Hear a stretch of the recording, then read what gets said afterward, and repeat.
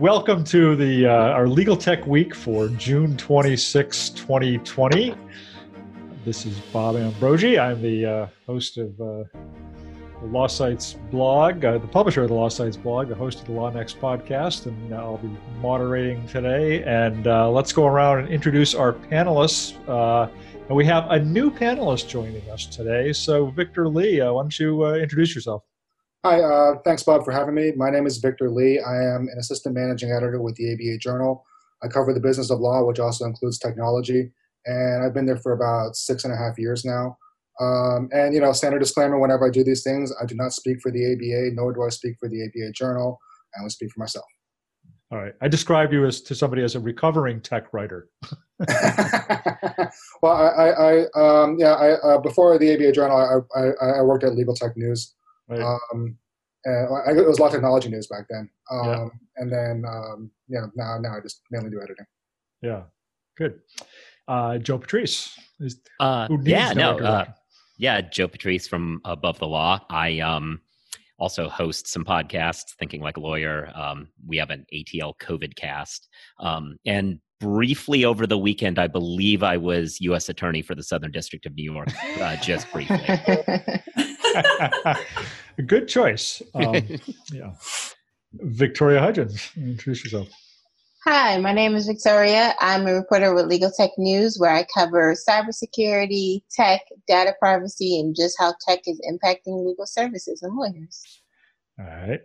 Caroline Hill. Hi there, Caroline Hill, Editor-in-Chief of Legal IT Insider, not recovering tech writer, still very much present tech writer. I write about every aspect of legal tech, and I've been editor since 2014. All right. Let's see. Zach Warren.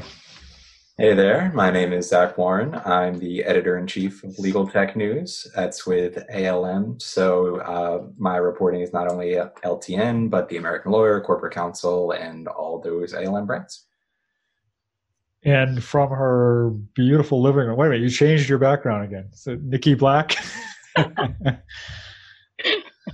Coming from my library. I am Nikki Black, the legal technology evangelist with MyCase. We provide law practice management software for law firms. I am an avid writer. I write about legal tech prolifically at ABA Journal. I have a column at Above the Law. I write for the Daily Record, which is a Dolan Media publication, and for the MyCase blog, among others. All right. I briefly worked for Dolan Media way back a long time ago in one of my various jobs I've had over the years. I was in Idaho, publisher of a newspaper in Idaho briefly for Dolan. That was interesting. Yeah. We over the last couple of weeks, we've had a guest on this show. We're not going to have a guest today. We'll do our kind of usual roundtable, talk about some of the top stories of the week, but also, we have billed this as an Ask Us Anything episode. So if there's anybody out there listening who wants to ask us a question in our role as journalists and reporters and editors covering legal technology, throw it in the chat panel there, and we will happily take your question. If you don't have any questions, that's fine. We will just proceed with our roundtable. I did want to, because for I think the last 3 episodes, I've been kicking the can down the road of somebody who had asked us a question 3 episodes ago of kind of what's the best way to reach out to us to pitch us with a story. And I don't know if that person is with us today. I don't think so. But that's okay, because we're going to put the recording up and maybe he'll watch it. So any tips on what's the best way for somebody who wants to get in touch with you, thinks they have a story that you might be interested in? What's the best way for them to do that? Who wants to take that? Yeah. Well, there we go. No, you go. No, you go. Oh, okay.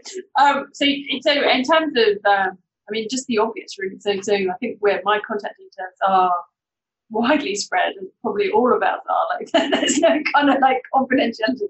They're widely spread, and I think email, or I actually I don't know how unusual I am. I'd be interested to get other people's thoughts on this. I've been told by PRs that I'm quite unusual in liking the phone. I know the phone's going very much out of fashion.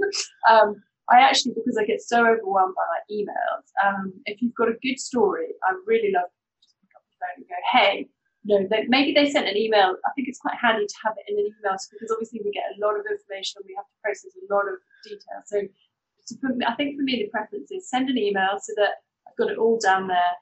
And I don't have to kind of scribble notes I'm going to lose, and then phone me up, right? And just say, obviously if it's not convenient, and you just say. But I think actually that for me, I still really like that personal approach, and also just drawing it to my attention. And it's also I'm quite into the relationship, the old-fashioned relationship building thing, because I don't know about anybody else, but I get lost in a sea of emails. So for me, that dual approach is quite helpful.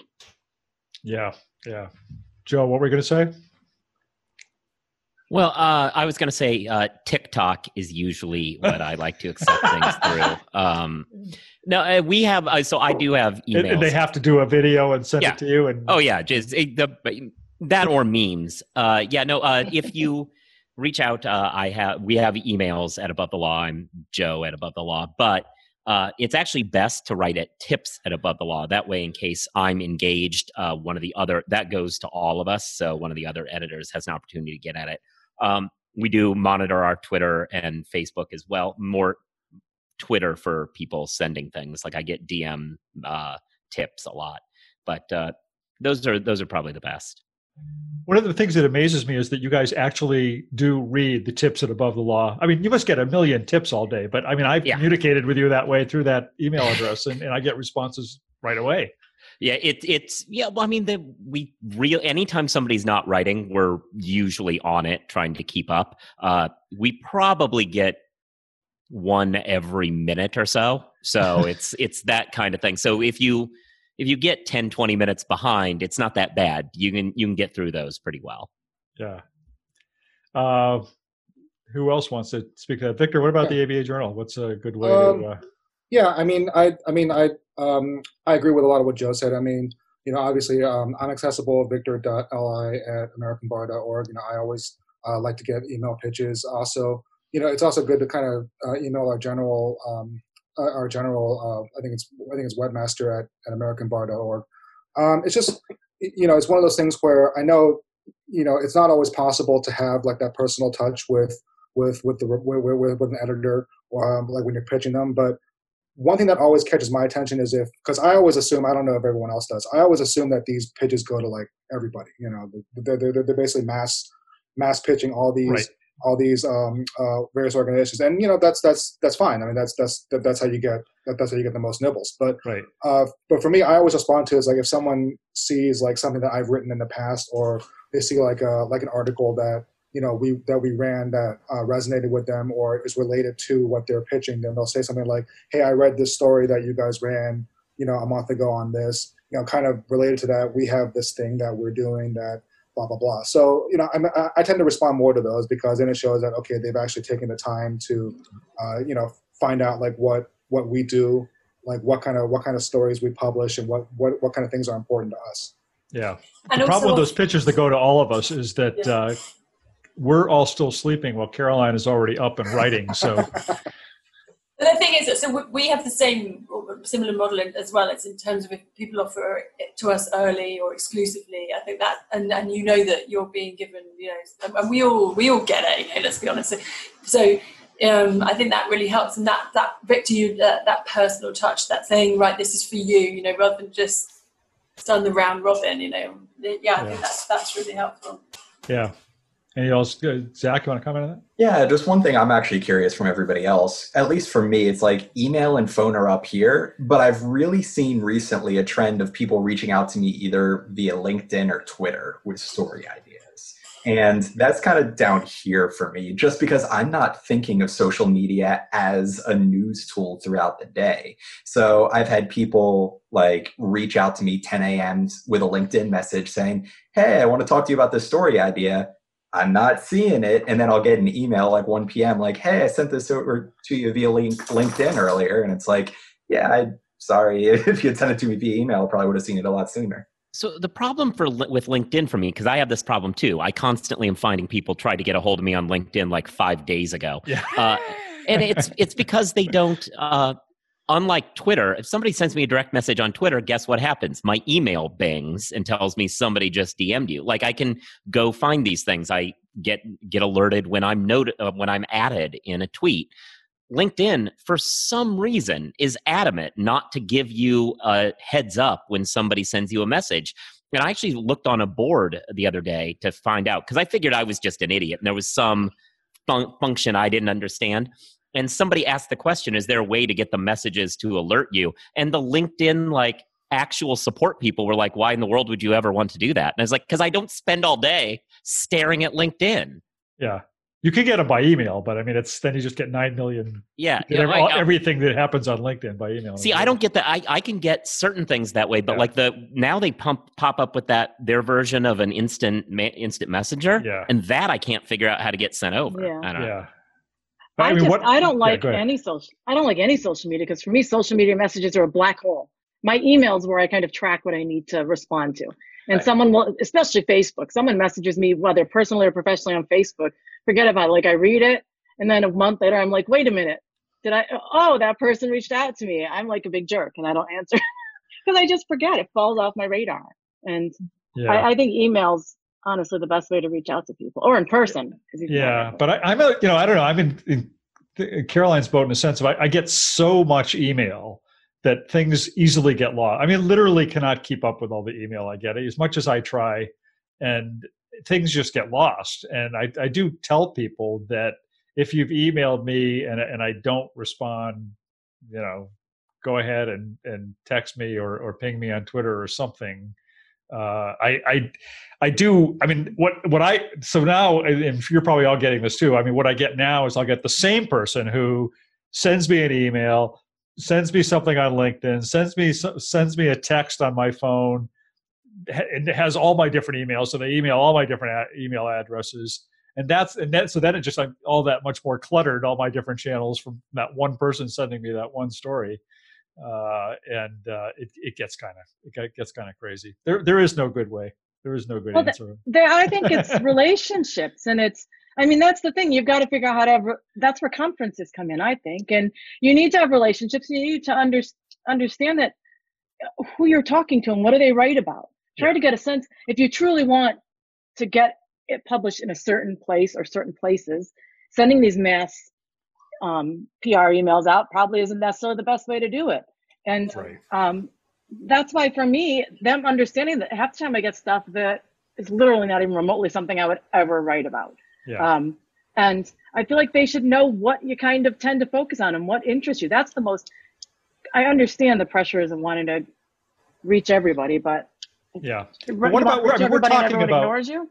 We're talking about PR people here mostly. What about, I've just started my little legal tech company and I'm trying to get somebody to pay attention to me, and I don't want to go hire a PR person. How does that person get on your radar? Is it just sending you an email? I mean, is it all about the catchy subject line, or how do they do that? For me, it's pretty much explaining like how this product is different and how is it really solving a problem. Not just like, it's awesome, we use AI, machine learning, like not just buzzwords, just tell me what problem is it solving, how is it different from what's on the market. That always makes it easier for me to then look over the press release or the email and then send it over to Zach or Reese and say, okay, this is the angle, this is why I think we should cover it. And that for me makes it a lot more simpler. Yeah. But that means you open the email in the first place. I mean that's something right there, I think. Well, I think it's important for them to, the ones that I end up meeting with are oftentimes before I go to a large legal tech conference, I'll say on Twitter, no one pays attention. Like 3 weeks before, hey, I'm going to be there. I'm looking to talk about certain interesting things related to AI or the cloud. Reach out to me. And usually like 2 people respond. Like and the ones that respond early on, I'm like, you paid attention. And it's sort of up my alley, I'll meet with you. And so that's how I sometimes meet with these really small companies. And I like to talk to them because talking to the CEOs, to me, quite frankly, is oftentimes more interesting than talking to PR people or marketing people, And I think you give them all the benefit of the doubt. So with PRs, they almost need to make it more catchy. Whereas you can tell when you get a direct message from a CEO, I guess we've all done this long enough. You can tell, can't you? And they'll say, "Oh, hey, just wondering, how we go about this." And then I think I've got not more time just to go back to those people and just explain, say, hey, and give more feedback. Whereas I think we're probably a bit more cutthroat with the press releases, right? I think you have to very quickly say whether it's relevant, whether it's interesting, and we're much more likely to, they have to be, I think, have a lot more punchy heading and explain why. I think we give less benefit of the doubt to the people that are sending us a lot more press releases, probably. Yeah. Yeah. This is maybe my own question, but I wonder how you all, I think as Victor said earlier, we assume we're probably all getting the same pitches. And I assume we're all probably a little competitive about it in terms of reporting these things. So do you evaluate what you're going to write about in part based on the likelihood that somebody else has already, or is going to also write about it or not?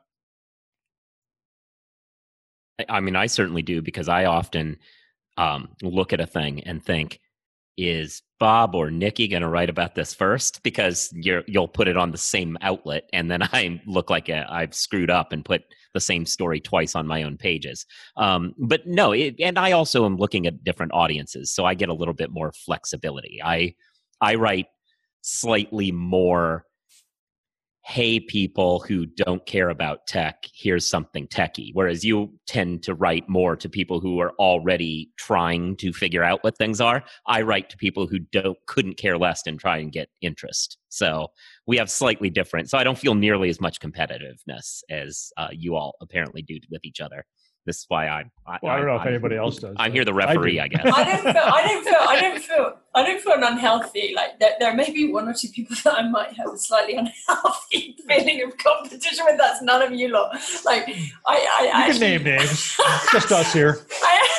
I actually like competition. I think competition is great. Healthy competition is a great thing. And actually, Bob, if you email something out and I haven't written, I'll be like, I can't swear, so I'll be like, damn, and I might quickly write something. And I don't see that. I actually feel like it's quite a positive thing. I think it's and I don't, I think maybe I've grown up a little bit as well. Like I do love getting the scoops, and we still do try to do a lot of the breaking. I love nothing more than breaking something which isn't out there as you do, Bob. Where something that's not press released. I love people when people come to me with something. Well, actually, it's that we all do. When something gives me something which is not press release, it's maybe not even going to be press release, and then you break it. That for me is the best, right? But I think we all have our fair share, and I think it's quite healthy to have a variety of different news sources available.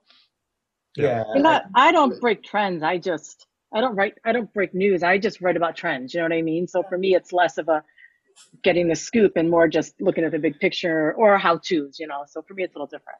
Yeah. Yeah. Like, I mean, I had a discussion with one of my colleagues recently, actually. And I mean, we're we don't have the bandwidth. We don't have the manpower to be able to compete with the likes of an ALM or like a Bloomberg or like a Thomson Reuters, as far as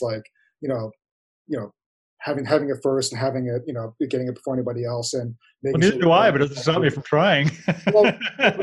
but that's never really been our model. Our model has always been more along the lines of, we look at the trends. We look at, okay, this is why it's important. This is why, I mean, our readers are really looking at more things like, okay, why should I care about this? What does this mean for my practice? What does it mean for, me as a lawyer? And we have resources beyond just the journal, which are more conducive to like having that kind of, okay, well, these are the people at the ABA that that can talk to you about this, or these are the people that we know in the legal profession that can shed more light on these ethics opinions that relate to tech, or whether this program is good for you, for your practice and whatnot. So that's always been more of our model, not necessarily we have to get it first, because if that's the case, then we would. It would be a much different like ball game for us, and we'd have to really rethink how we do things. Yeah, I think there's a place for both, isn't there? And it's nice to have the sort of analysis, and there's only so many scoops you can have anyway. And I think actually what's really interesting is I think the market is really there's a thirst for real understanding. So we're actually moving although I do love the scoop, that we're moving towards trying to do more analysis, so to really help people understand the decisions that they're having to come to. So that's something I think that we've moved more towards, and actually we're developing an entirely separate bit of our new brand attached to Legal IT Insider, which is going to look at best practice and knowledge sharing and all that kind of stuff to try to help people to evaluate. I think that there's been a shift in the market as well, in the audience, towards wanting more better understanding. So that's kind of where we're moving as well. All right. Well, we beat that question to death, and nobody even asked it. So that's good. There's a question, Bob. Yeah, there are questions. There's a question. What is the worst pitch you ever got, and why? We've got questions popping up in both our Q&A and our chat thing here. But, Okay. What's the worst pitch you ever got, and why? Does anybody? Well, mine is someone pretending he knew me and he didn't, and I never met the guy. And other ones are people that I've actually talked to them or talked to their company a bunch of times and act like, let's tell you all about our company. I don't think we've ever connected with you. It's like, come on, pay attention. Have we met? Have we not met? Don't fool me into thinking you've met me when we haven't. I don't know you from Adam. I think that's a little offensive when people act like, hey, how are you? Like that's I get the point, but as somebody with a terrible memory who is definitely the opposite side of that before, where I don't remember meeting with a company 2 legal techs ago, I feel like I have a tiny bit of sympathy for that one, because it can be tough. We all meet with a lot of people. Yeah, that's true. Right. Fair enough. Yeah, I would have no idea if they said they met with me. I might well have. I don't know. Oh, yeah, me too. I think maybe the repeat. If you get sent something and then you don't, and you politely ignore it, and then they send it to you 200 more times, and in the end you literally lose your rag, and you're like, never send it to me again. That's probably the most annoying. Yeah. Victoria, have you got any really bad pitches or? Oh, I'm sorry. Go ahead, Victor. No, I get my name misspelled sometimes, where they'll be like, they'll call me Vincent, or they'll call me like, dear Mr. Lee. I'm just like, okay, come on, you typed in my email. Yeah, you typed in my email. It has my first and last name. You know what my name is. Like, why are you doing this? Yeah. Oh, I get dear Ms. Hill or dear Ms. Black or something. I mean, because you can tell, then they're just sending them out to everybody, right? But yeah. For me, I guess it would just kind of like the echo what Victor was saying. When I get the emails and they call me Vanessa instead of Victoria, it's just like, you really didn't pick this out in the CV, Hudgens. Like my email address is bhudgens@alm.com, but like you didn't do enough research to figure out my first name is Victoria. Like that's a little bit annoying. Or when, like what Caroline was saying about, they'll send you the email a bunch of times and you'll politely ignore it because you're not going to cover it. And then they follow up with a call and say, hey, did you see that email? I'm just wondering if you're interested in it. And I just have to say politely, oh, I saw that. I don't think we're going to cover that right now, but thank you for reaching out. Like that's kind of like the worst. Yeah.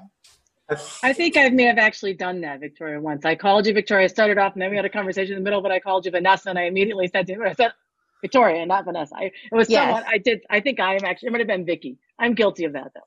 So that happens all the time. I apologize. And then last name Hudgens. Some people say, oh, I was thinking about High School Musical. And I was like, okay, technically different last names. You spell it differently, but it's just like my name, Victoria, not Vanessa. I apologize again. No problem. I think my favorites, though, are the ones that are just completely off the wall. Like somewhere along the way, and I have no idea how, I ended up on like HBO Television's PR distribution list. So anytime that there's a new show coming up on HBO, I will know about it because they will send it to my ALM email address. And it makes no sense whatsoever, but it always brings a smile to my face. Yeah, I got on some bad PR lists. I get like press releases about like raves in Los Angeles or something, and like things like this. But I mean, what really drives me crazy is, I mean, we probably need to spend more time on that one, right? Actually. Yeah, I was going to say, is there something you're not telling us? The ones that drive me crazy are the ones where, if you read my blog, you would know this because I called them out at times, but the people who just make these totally unfounded claims about their product in their press releases, that we are the first ever to do such and such, when in fact they're like the 50th to do it. They just either never bothered to research the field that they're developing a product in, or they just don't give a crap about the truth. And that, if they're going to lie to you about that, then what else are they lying about regarding their product, and that really drives me crazy. Yeah, and that's still something that I struggle with because everybody's product is the best thing, right? It's this miracle like breakthrough innovative technology that's gonna do everything short of cure cancer, right? And it's just how do you evaluate that? Well, I mean, you can pretty much throw that out, but like, yeah, I mean, just all the press releases say, okay, yeah, like we're the first one to do this, or no other product does this, or we're this, and this, and it's just I mean, for me, I feel like if I see those buzzwords like that, we're the only one that does this, or we're the first one that does this, like unless that's really, really really true and really verifiable, I just it just goes. Well, more often than not, it's easily. What's the opposite of verifiable? I mean, it's easily debunked by just jumping on Google, and Googling that kind of product, and you'll find. Or for me, it's often that I've myself, one advantage to having been blogging for 18 years is I've covered a bunch of these things before, and I can just search my own blog and find examples of the same product. So with COVID, I found that there was some stuff about I had one release where they said they've just gone live on our product and just before COVID, and it's completely saved their lives and been there the game changer, and it's meant that and I phoned them and it turned out that they went live in 2018 and they just decided to do a press release just now, and I was like, and then I had a bit of a tantrum. It's before COVID. I don't see where the lie is. Okay, yes. You should work on that PR team. But actually, it was an interesting story, and I may well still write about it, but it just annoyed me because it's like, actually, this is just wrong. And I would have looked like an idiot if I'd written it in the way that it had been written. I would have looked like an absolute idiot. So, question not about sort of coverage so much, but about legal tech, is somebody was asking whether any of us have any predictions on future mergers and acquisitions. Anybody have any great insights on somewhere we're going to be surprised? Or that's always tough. That's going to be a lot, I think. I see Zach wanting to answer this question. No, I mean, no inside info or anything like that, but it does strike me with so many entrants into the contract space, so much money flowing in, so many startups in particular, that's got to start to consolidate sometime soon in a serious way. So if that's where I'm looking, it would be one of those, as of right now, mid-size contract companies in particular, looking for increased market share, increased capabilities, and gobbling up some of those startups. Yeah. Well, I mean, the question is going to be what the impact of the recession is going to be on this, right? Because on the one hand, you're going to have a lot of companies who were seemingly moving along well, who are going to be screwed and have some valuable IP that's going to be attractive to someone. But on the flip side, you're going to have a lot of players in the legal tech market who don't have capital lying around because of all that's happened, who won't be able to take advantage of that. So like figuring out where people are and who has money in the bank when everybody else is running out of it is going to be the real question. Like you can't really predict it based on who logically should merge right now, because it might be dictated by wholly different concerns. Right. Although I look at, one of the areas I keep looking at is legal research, and I keep feeling like somebody's got to gobble up somebody there. We've got a few of these, mid-tier legal research company, startups that we keep calling things like Casetext and Raw startups, but they've been around for like 8 years now, and they, in some ways, they're still trying to quite define what their space is, what their role, where they fit into this overall space. I think because you've got the dominant players that have been around forever. You've got the fast case and case maker that a lot of lawyers are just getting through their bar agreements, and then there's this whole other. And I just wrote this morning about another guy who just started a little legal research company. Like it was one guy. One man shop, or just started a legal research platform on his own. I love stories like that, but I don't think he's going to put Westlaw out of business or anything. What's it called? It's got a really unusual name. I've forgotten his name. Buzzy Site. That's it. I read your piece. Yeah, it turns out his name is Buzzy, so it's okay. Yeah, it's cool. I really like it. Yeah. But yeah.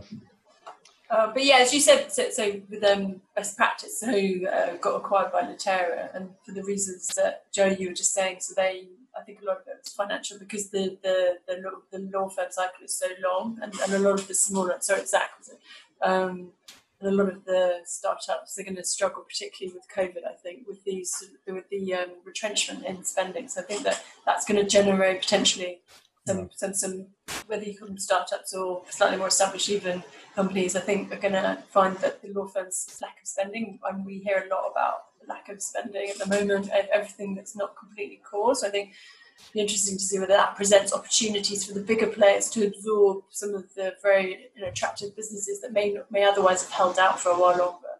Yeah.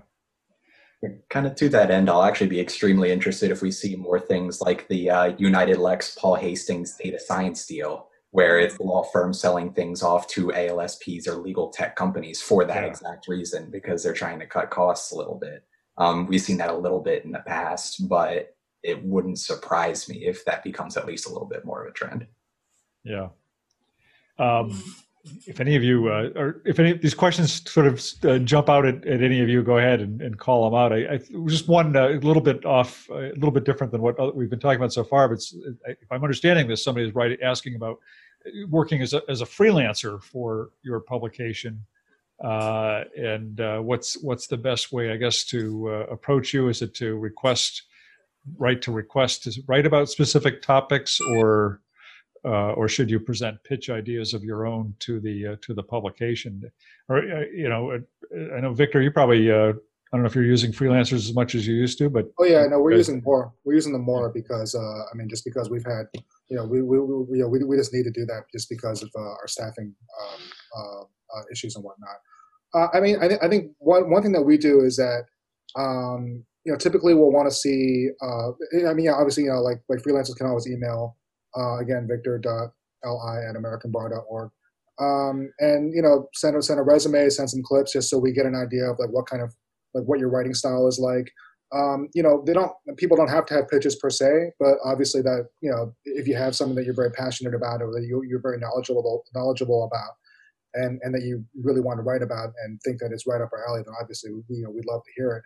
But for us, at least, and with my other editors too, we always share whatever like emails we get from like potential freelancers and whatnot. We're really looking more for people who, have subject matter knowledge and who are good writers. Like, because other things we can work on and whatnot. But those are the main things that we look at when we evaluate our freelancers and whatnot. Yeah. Can I just tack a query onto that question?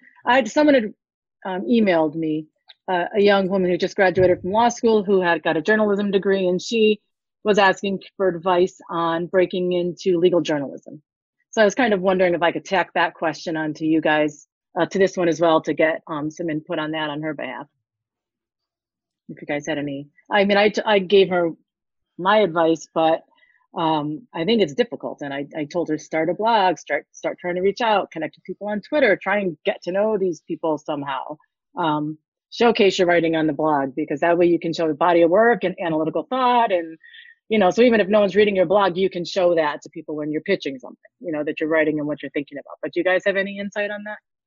One thing I'd add, and I don't know, there are other programs that do this, but one platform when I was starting at Above the Law, so Above the Law, we're all lawyers, right? So first thing that any journalism student should do is go become a lawyer first for us. But so that's not really She got a law degree and had journalism. Okay, all right, fair enough. But as far as what you were saying about blogging, getting to know people, when I was starting out, one thing I did was, and it's got a monthly subscription price, but I went to this Manage Flitter, was the platform. And I think there are others like it that allows you to kind of mass follow people. Obviously there are Twitter limits and all, but it was a useful tool for, you could say something like, the stuff that I write is similar to what Above the Law writes. So let me look at, and it will sort for you. Here's the last 5,000 people who followed Above the Law. And you can go, oh, I can pitch things to these people or write at these people or follow these people and see if they'll follow me back. And it was a useful way of figuring out different niche areas where people shared ideas. So I was able to kind of build out my following that way. And so that's a useful, maybe outside the box piece of advice. Yeah. Yeah. I mean, I would just kind of echo all of that. I mean, I do think it's, I agree with you, Nikki, that just getting published as much as you can, even for no money to start, is valuable. And then engaging with people around what you're publishing. I mean, get on Twitter and get on social media and not in an obnoxious way, but call attention to what you're writing. Maybe try and get some people engage with people about the topics you're writing about, and make sure people are aware of you. And be ballsy. Like so when I started out, so I was a lawyer and I didn't have any journalism training, but I wanted to be a journalist. And I just phoned up the features editor of Legal Week and I said, "Can I buy you a coffee? I would love to be a journalist." And so I went and I bought her a coffee, and she went, "Well, actually, I've got a job going. Do you want to apply?" And they sat me down at a computer, and I didn't realize I was supposed to use the computer. I hand wrote the piece, and for some reason they still gave me a job. But I think it's about making those direct connections and not being afraid to actually reach out to people direct, because I think everybody's quite human and we won't always help. But I think actually it's about having the confidence to go straight to the source. For what it's worth, it looks like she's actually here, Raquel Richards. She just was thanking us for I told her that we might answer that question today. So go ahead. Sorry, Zach. I was just going to say, the only other thing I'd add is don't get discouraged if it doesn't work the first time or two, just because we are A, all very busy, and B, journalism is an industry where there isn't much open at times, and there tend to be cuts somewhat more often than other industries. It's like, say, freelance budgets may go down kind of at a whim. So if there isn't something open right away, don't say, okay, then it's never going to happen. Check back, and actually, if that's something you want to do, work for it that way.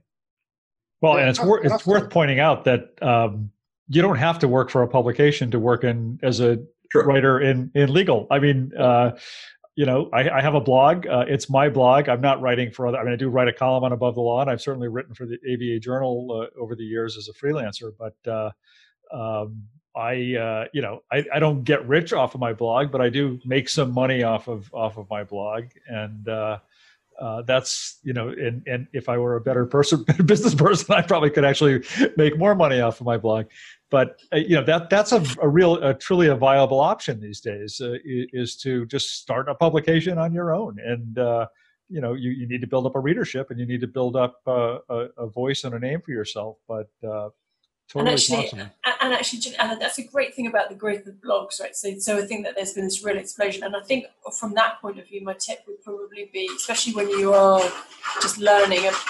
My dog's scratching to come in. When you're learning, is engage. Try and engage with people and share their voice, right? So don't pretend to be the expert, especially when you're starting out. That you're not going to be, your opinion is not necessarily going to be that expansive, but actually, if you can help people convey their voice, if you've got the ability with your writing to help people convey people who are knowledgeable, if you can give them a platform to help them share their opinions, then that can be really valuable.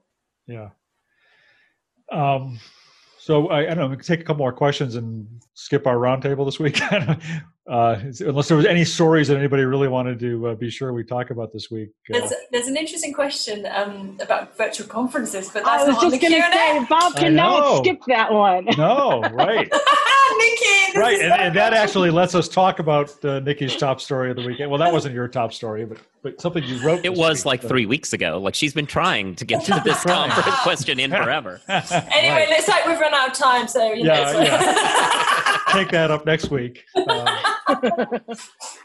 in our virtual edition. No, good. So what do we do about virtual conferences, Nikki? Well, I just wrote about that in Above Law. It was published yesterday. I think everyone in legal tech should listen to me and follow my lead on this. You need to have avatar-based virtual conferences, because virtual conferences are boring. Virtual conferences are flat. it's just a bunch of Zoom. Like people go to conferences for the CLE credits, and of course the courses are interesting. But when you go to these larger conferences, you're going for the networking, you're going for the interaction, you're going to check out what everyone actually has in the expo hall. And you certainly don't just sit down and read all the marketing material. You want to go to the expo hall and talk to people. You want to interact with the people at the conference. And these flat virtual conferences that they have now don't do that. It's just Zoom's, webinar after Zoom webinar, or just webinar after webinar. And then, a list of people that are exhibiting, and then you click on it and you see their marketing materials, and you can usually text chat and maybe video chat. But I think that the way to make it the best it can possibly be is to use these avatar-based conferences. There's only a few platforms out there. I wrote about them in my TO. There's 3 of them, but TO is the only one I know off the top of my head. Whova was one. Thank you, Whova. And then the one that someone told me they liked the best after trying them out was, I'll can you put a link to this since you're looking it up? I'm getting there. Yep. Yeah. But so essentially you create an avatar, you go to the conference, and there's a virtual world. It's like Second Life, if anybody knows Second Life, where you walk in and there are different doors you can go through, and you can go to watch different CLEs. You can go into the expo hall. You can go to networking events. And when you walk up to other avatars, the closer you get, the louder their voices get. And you can talk to them depending on how the platform works. And you can have video conferences with, if you go to a booth, you can have a video conference with the person at the booth. There's an avatar at the booth. And I just think that it at least adds this element of feeling like you're in a place, going to places, and actually interacting with people. You can sit at a table at lunch and talk to all the people at your table, and eat your lunch. I don't know. Yeah. I think someone should have the guts to actually do this.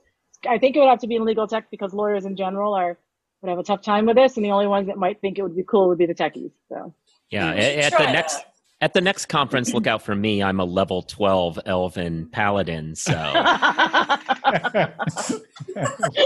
but yeah. You probably are. I wouldn't be surprised. Yeah. We get like Fortnite avatars. We all do a dance. I think you're right, Nikki. So obviously we had the iManage conference this week. They did a great job in terms of the content. I actually really enjoyed the content. And the second day, I kind of got my head into the space where they had the content was pre-recorded, but they had live chat during the sessions, which actually was terrible trying to multitask. To be honest, I've realised I absolutely can't multitask. But then in the booths, as you say, the content is one thing, but then it's all the rest of it, which is just you go to the booths and I go, hey, and they talk about virtual swag bag. I must be honest with you, I probably didn't spend enough time trying to do that, but I'd be interested if anybody out there listening has spent a lot of time trying to interact with the booths and their experience. But I think you're right. It's just that how do you make it personal? And it's all very static, isn't it, and one-dimensional. Yeah. So you're right. I mean, I'd be interested to see whether the avatar idea did change that. Yeah, I've seen some good presentations, some good programs at these virtual conferences, but the whole networking part of it just doesn't work at all. And I've gone into a few of those supposed networking rooms where, it's like it's the Brady Bunch view on Zoom, and we're all kind of staring at each other saying, well, now what do we do? And, I've read people that have reviewed these platforms that say initially it felt a teeny bit weird, but in no time I was immersed in it. And it really did feel like I was navigating a conference hall, or a conference. So yeah, I'm hopeful. Yeah. I mean, those platforms, I don't know those specifically, but it sounds like they have the same features of, I've been dealing a lot with spatial chat, which, for other things, which is valuable because you pick up your little face and move it to a corner, and you move out of a way, and then they can't hear you and other people. So breakout rooms are created naturally. And that's the key to a networking, is when that becomes natural and you don't have to sit and watch all 30 people talk at once. Yeah. We're getting, so there's been a couple of more questions about the whole freelancing thing. And I would encourage, if it looks like it's probably the same person asking, to maybe just kind of reach out to some of the editors on here. And I'm sure they'd be happy to talk to you more about that. Or, if anybody wants to reach out to me, I'm happy to tell them what I know about it. I used to be a legitimate editor at a real publication. So I have some experience in that. Let's see, what else? Any other questions jump out to anybody here that they want to what's your perfect story was a question. What story would most excite you to write about? I mean, I would be afraid to ask that one. Today I posted a picture of a defense attorney at a hearing on Zoom, and it is clear he is not wearing a shirt, and it is not entirely clear if there's anything at all. So yeah, that's my perfect tech story. There you go. Coming from the above the law angle, that does sound Yeah. right. If he appeared as an avatar, it would have gone a lot better. See, again, there you go. I thought of you, Joe, the other day. In fact, yesterday, someone was chatting to me. She was on a call, she was chairing a big call. She's at a big financial institution, and someone flushed the loo during the just as she. I was like, takes me back to our first session. I think the loo is so much better of a word than toilet, right? The loo. We all need to start saying that. Yeah. It's all. So, if we had talked about stories this week, we were going to talk about this story titled "Wrongfully Accused by an Algorithm" that was in the New York Times this week, which relevant to what we're talking about here in some way is that the author of that story is Kashmir Hill, who's a really fantastic writer about tech and privacy and whatever issues. And an above the law editor. That's what I was going to say. Where did Kashmir get started? I think she was a paralegal or something originally, but she then got into journalism and was at Above the Law. So it's a stepping stone to greater things. Not that you need any stepping stones, Joe. But for anybody but me, yeah. No, everybody else seems to be stepping everywhere. Well, there really was just. Yeah. I mean, we can't go in depth. I guess there was a lot of movement in a couple different jurisdictions. There, one city, I think it was Boston, banned facial recognition, Boston, and. Yeah, and a lot of it is because of the inherent, and then the case that Molly had suggested, and I saw her commenting here, she couldn't appear with us today, but the case she'd suggested we talk about was the one where someone had been convicted because the algorithm. Yeah, Molly's in the audience. Why do we don't have her in the panel? I don't know. I'm not sure. but that's because there's inherent bias in those, and I've talked about that in the past. But it's becoming more and more apparent with the way law enforcement's misusing it and abusing it throughout all of these Black Lives Matter protests as well. So in some ways, I think that's giving it a little bit of momentum to have us re-examine that technology, because it truly is problematic in so many ways when law enforcement uses it. Yeah, I mean, there were some cities even before, like all the protests, like whatnot, that were restricting it or banning it or putting moratoriums on it or whatnot. But it just kind of seemed like until the spate of protests, that like nothing was probably going to stop it from becoming more widespread, because it's such an important technology that a lot of people rely on, and it's such a huge moneymaker for like companies like Amazon. And so it is interesting how like now I mean, I guess it would have taken something like huge to kind of stop the momentum that it was seemingly building, because it seemed like it was only a matter of time before you walk out and it's like what was a TV show that like I mean, there are a bunch of TV shows, but like Black Mirror.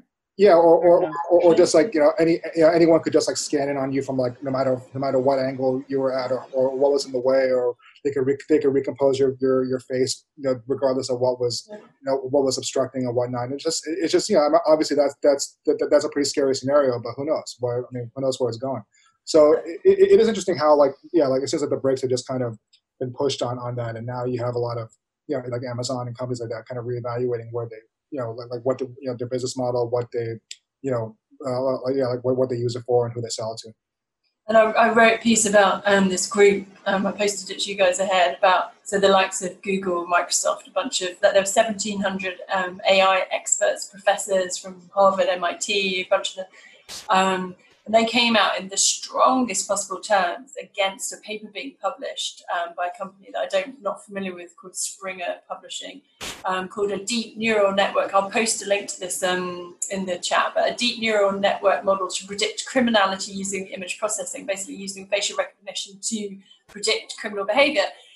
And they said, in the strongest terms, they said machine learning programs are not neutral. Research agendas and the data sets they work with often inherit dominant cultural beliefs about the world. I won't repeat the whole thing, but they came out in the strongest sense and said the uncritical acceptance of default assumptions leads to discriminatory design in algorithmic systems. It's really worth reading. They've said they've but they've said that it keeps. It's almost like the worrying thing is that if enough people keep publishing these papers, then it develops a kudos or an acceptance that it doesn't deserve, and there's a worry that will happen, right? So I think that it's really interesting that this week, I mean, for obvious reasons, but there's been a whole, there's been a weight of different people coming from different angles to sort of just either give warning signs or discredit what's being written. Right. The Cashel story is amazing. I mean, not just for the technology aspect of it, but I mean, just yet another one where the police handling of the case was just like totally racist. I mean, it was just, I mean, like literally, it was like a all black people look alike kind of scenario. I mean, apparently the guy in the picture did not look anything like the guy they arrested, other than he was a heavyset black man. I mean, that's really what it came down to. So it's definitely worth reading. But all right. Well, any other words of wisdom or topics that anybody wanted to make sure we hit on before we wrap up for the week? Now we'll be covering next week, aren't we? Yeah. I mean, if we do this next week, next week is holiday. Probably should do Thursday or something. Yeah. Does that make sense? Maybe I can email you all and figure it out. But Friday is probably not a good day next week. And maybe we don't do it at all. We'll see. I'll email everybody and we'll figure out whether it makes sense to do it again. But all right. Yeah, happy holiday. Yeah. Thanks. We're going to be celebrating our independence from. Yeah, we took you down. Yeah. We'll be Okay, no hard celebrating our feelings. independence from quarantine. Well, I tell you what we're celebrating. This is more important on the 4th of July in the UK, or the pubs open. So that's what we're celebrating. COVID stew, but okay. Nothing's open here for many, many reasons. Yeah. All right. Well, hope everybody has a good weekend, and thanks to all of you for participating. Thanks to everybody who listened today, and see you maybe next week.